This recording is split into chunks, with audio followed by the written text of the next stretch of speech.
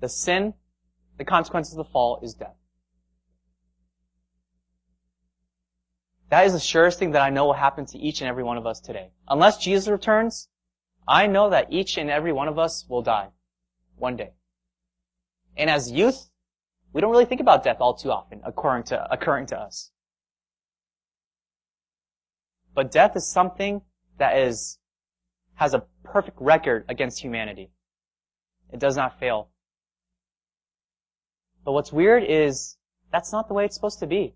God didn't create death to be part of the human experience. I've been to, I think, past 2 or 3 years, probably 4 or 5 funerals. People like I love.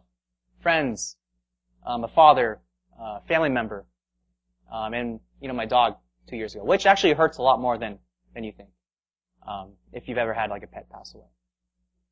And every time at these funerals, there's something that goes on within me that thinks, if this is the way God created things to be, people die and you never see them again, that is such a horrible, miserable way to live. And I would have no hope if that was the end story.